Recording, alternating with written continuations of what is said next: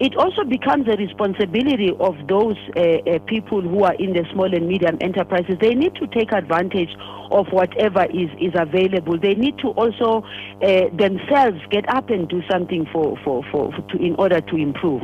I know that there's an issue that I discussed on the day before yesterday relating to foreign nationals who are doing business here. I raised the issue that I keep asking myself the question, how do they sustain themselves? How do they manage when they don't have the kind of support that other South African small businesses are getting? They travel from far away with very little money. They get here, they open spaza shops, they support each other, and they survive. We need to just zoom into there and just find out how do they manage to do that.